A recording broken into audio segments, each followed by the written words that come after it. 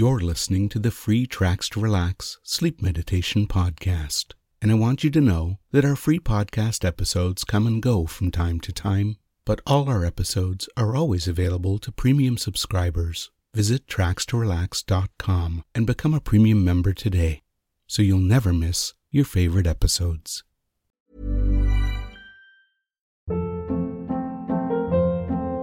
Hold up. What was that? Boring. No flavor. That was as bad as those leftovers you ate all week. Keke Palmer here, and it's time to say hello to something fresh and guilt-free. Hello Fresh. Jazz up dinner with pecan-crusted chicken or garlic butter shrimp scampi. Now that's music to my mouth. Hello Fresh. Let's get this dinner party started. Discover all the delicious possibilities at hellofresh.com. Our podcast is sponsored by BetterHelp. These days, it seems there's no shortage of things that can stress us out. The cost of living, trying to find some time for ourselves in our busy lives, the challenges of raising a family, and even coping with the growing demands at work can all make us feel stressed and overloaded. When we keep stress inside and let it build up, it can affect us negatively both mentally and physically. Therapy provides a safe place to get things off your chest and learn effective techniques and strategies to work through whatever is weighing you down. When I chose online therapy, I chose BetterHelp, and it made a huge difference in my life. I was able to schedule my sessions when they were convenient for me, and my licensed therapist was knowledgeable and friendly. It felt really good to get things off my chest instead of trying to deal with everything myself. If you're thinking about starting therapy, give BetterHelp a try. Just complete a short online questionnaire, and you'll be matched with a friendly, licensed therapist in under 48 hours. Get it off your chest with BetterHelp. Visit betterhelp.com/guidedsleep to get 10% off your first month. That's better. HELP.com/guidedsleep.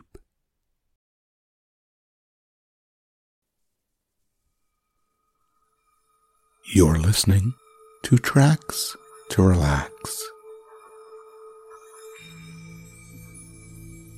My Lord Bag of Rice, a fable by Ye Theodora Osaki. Because this audio session will create a deep state of relaxation, never listen to this recording while driving or doing anything that requires your attention. And before we get started, make sure that you're in a place where you can enjoy a wonderful night's sleep. And you can drift off into that wonderful sleep at any time. Long, long ago, there lived in Japan a brave warrior known to all as Tawara Toda, or My Lord Bag of Rice. His true name was Fujiwara Hidesato, and there is a very interesting story of how he came to change his name. One day, he sallied forth in search of adventure, for he had the nature of a warrior and could not bear to be idle. So he buckled on his 2 swords, took his huge bow, much taller than himself, in his hand, and slinging his quiver on his back, started out. He had not gone far when he came to the bridge of Seta no Karashi, spanning one end of the beautiful lake Biwa. No sooner had he set foot on the bridge when he saw lying right across his path a huge serpent dragon. Its body was so big that it looked like the trunk of a large pine tree, and it took up the whole width of the bridge. One of its huge claws rested on the parapet of one side of the bridge, while its tail lay right against the other. The monster seemed to be asleep, and as it breathed, fire and smoke came out of its nostrils. At first, Hidesato could not help feeling alarmed at the sight of this horrible reptile lying in his path, for he must either turn back or walk right over its body. He was a brave man, however, and putting aside all fear, went forward dauntlessly. Crunch, crunch. He stepped now on the dragon's body, now between its coils, and without even one glance backwards, he went on his way. He had only gone a few steps when he heard someone calling him from behind.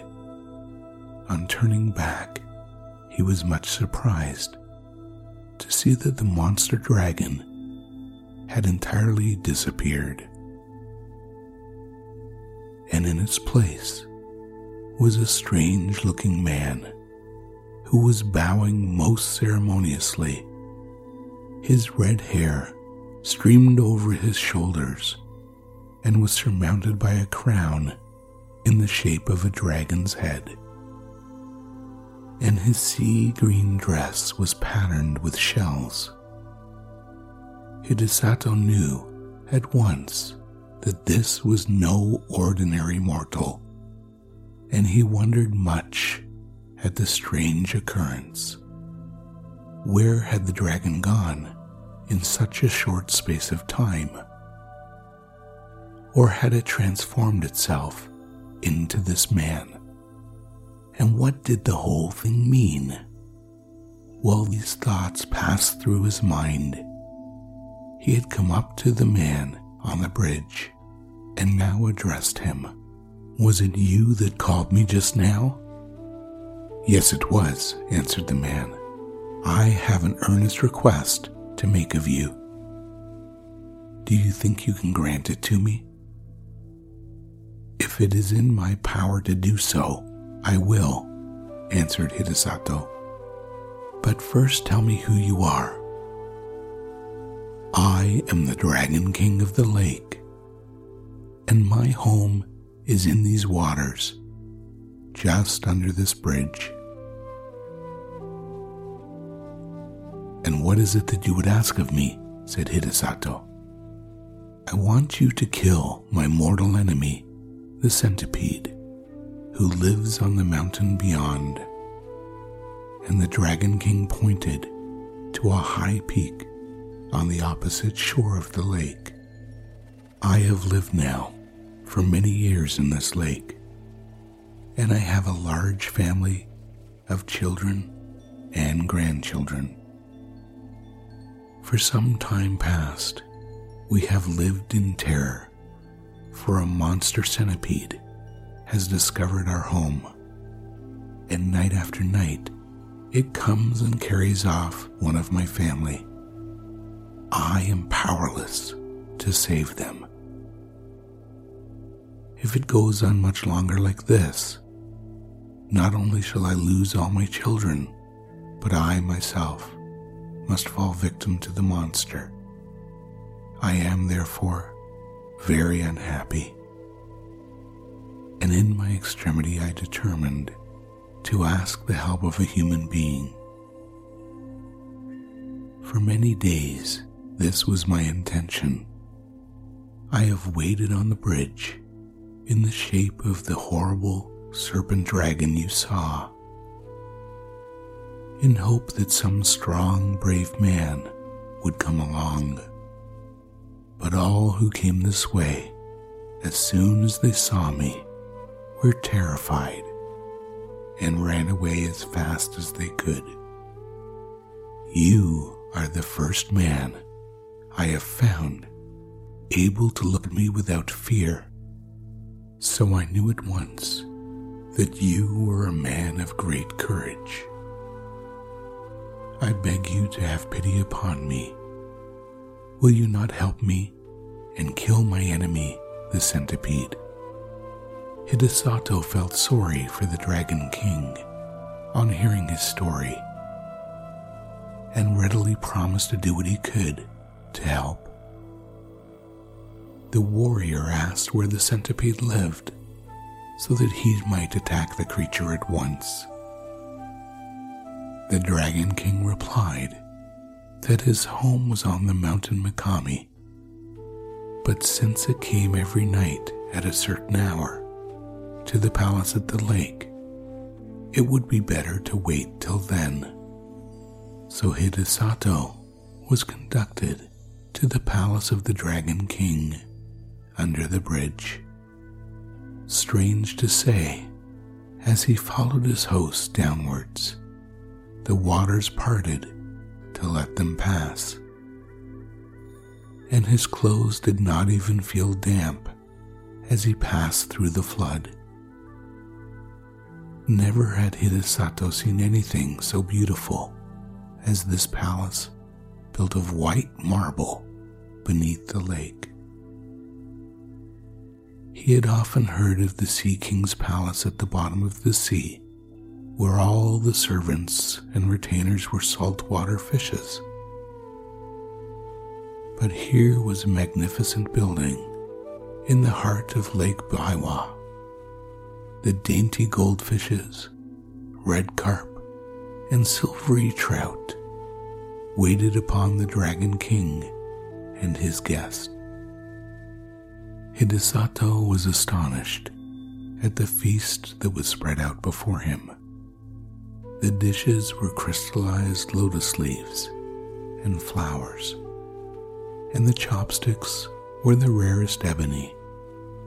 As soon as they sat down, the sliding doors opened and 10 lovely goldfish dancers came out, and behind them followed 10 red carp musicians with the koto and a simisan.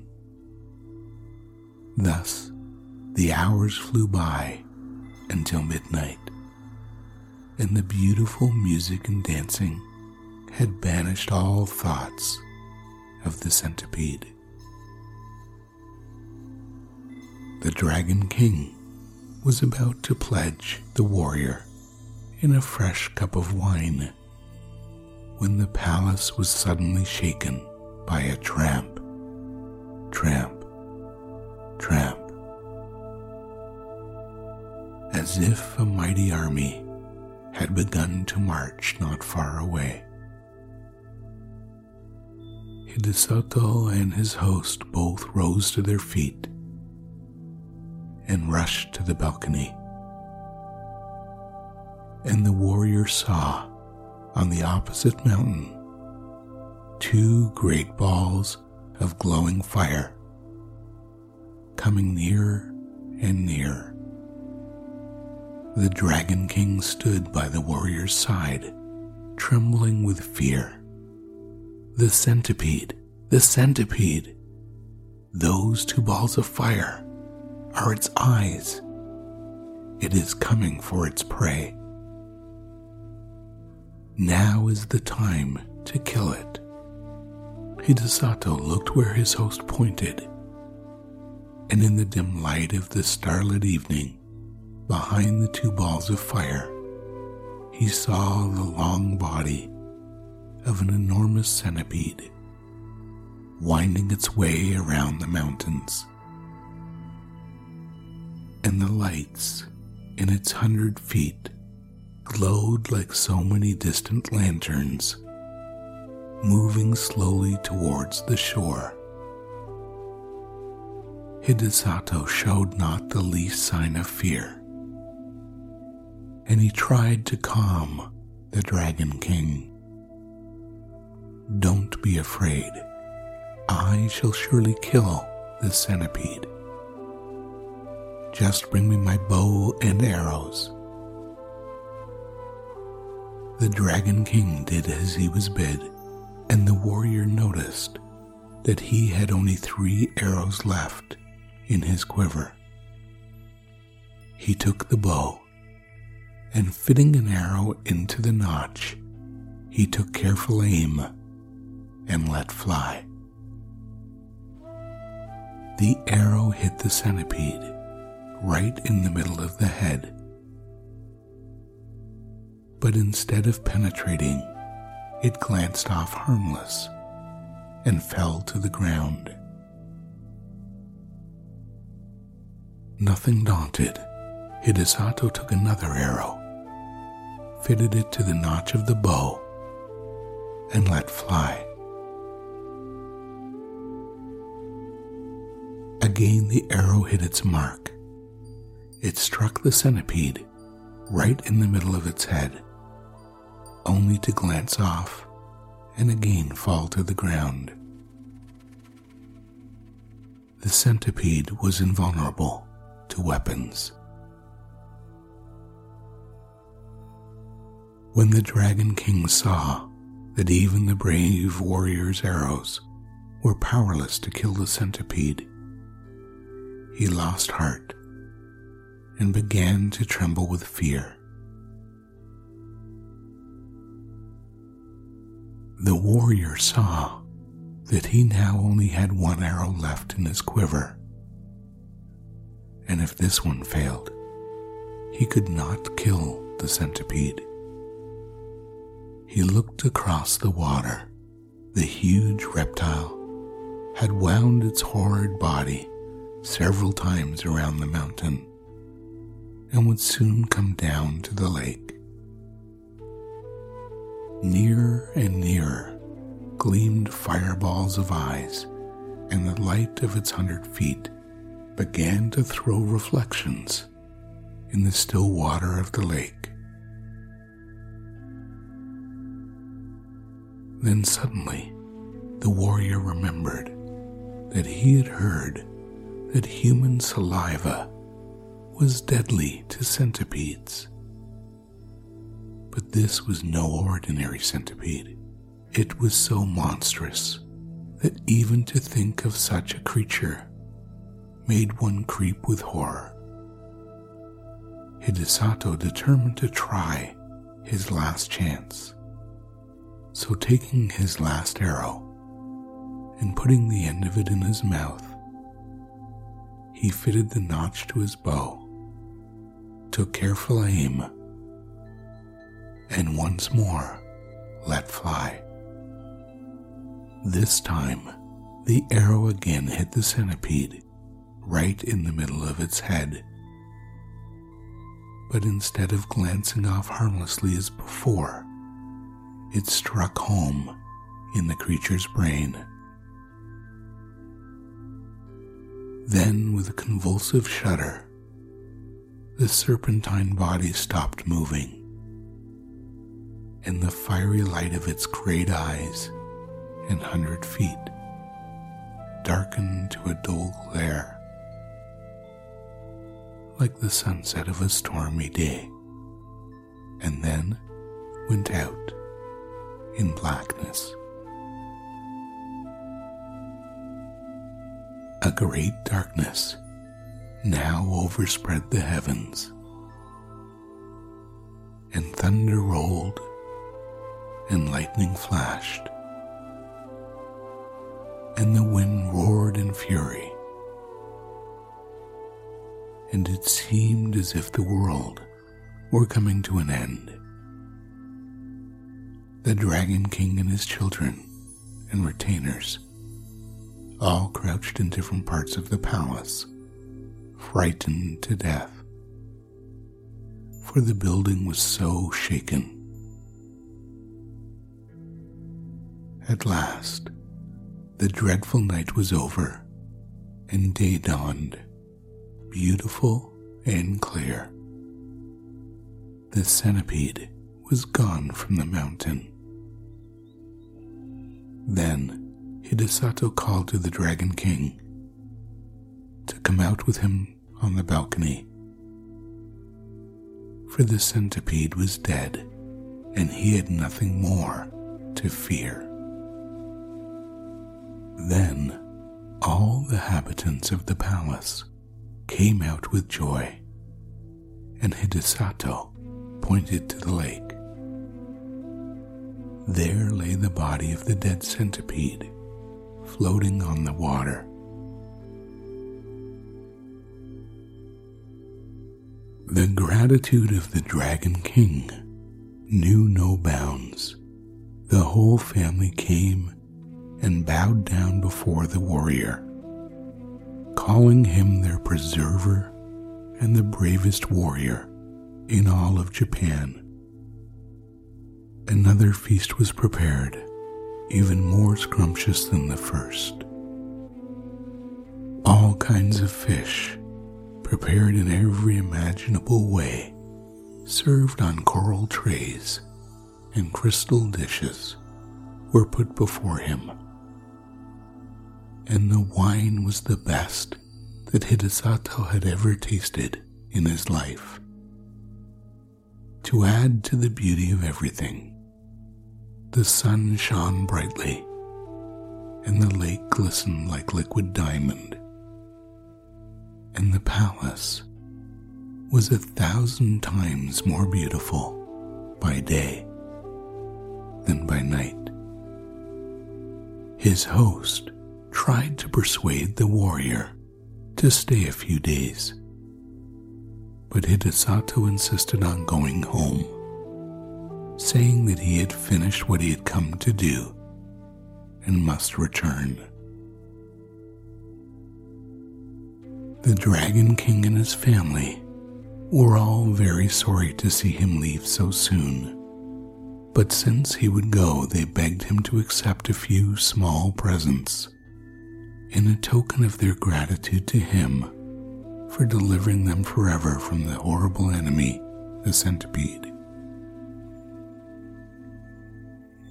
As the warrior stood in the porch taking leave, a train of fish was suddenly transformed into a retinue of men, all wearing ceremonial robes and dragon's crowns on their head to show that they were servants of the great Dragon King. The presents that they carried were as follows. First, a large bronze bell. Second, a bag of rice. Third, a roll of silk. Fourth, a cooking pot. Hidesato did not want to accept these presents, but as the Dragon King insisted, he could not well refuse. The Dragon King himself accompanied the warrior as far as the bridge, and then took leave of him with many bows and good wishes, leaving the procession of servants to accompany Hidesato to his house with the presents. The warrior's household and servants had been very much concerned when they found that he did not return the night before, but they finally concluded that he had been kept by the violent storm and had taken shelter somewhere. When the servants on the watch for his return caught sight of him, they called to everyone that he was approaching, and the whole household turned out to meet him, wondering much what the retinue of men bearing presents and banners that followed him could mean. As soon as the Dragon King's retainers had put down the presents, they vanished, and Hidesato told all what had happened to him. The presents which he had received from the grateful Dragon King were found to be of magic power. The bell was no ordinary bell, and as Hidesato had no use for it, he presented it to the temple nearby, where it hung up to boom out the hour of the day over the surrounding neighborhood. The single bag of rice, however much was taken from it day after day for meals, never grew less. The supply in the bag was inexhaustible. The roll of silk, too, never grew shorter, though time after time, long pieces were cut off to make the warrior a new suit of clothes. The cooking pot was wonderful too. No matter what was put into it, it cooked deliciously, whatever was wanted, without any firing. Truly a very economical saucepan. The fame of Hidesato's fortune spread far and wide, and as there was no need for him to spend money on rice, or silk, or firing, he became very rich and prosperous, and was henceforth known as my Lord Bag of Rice.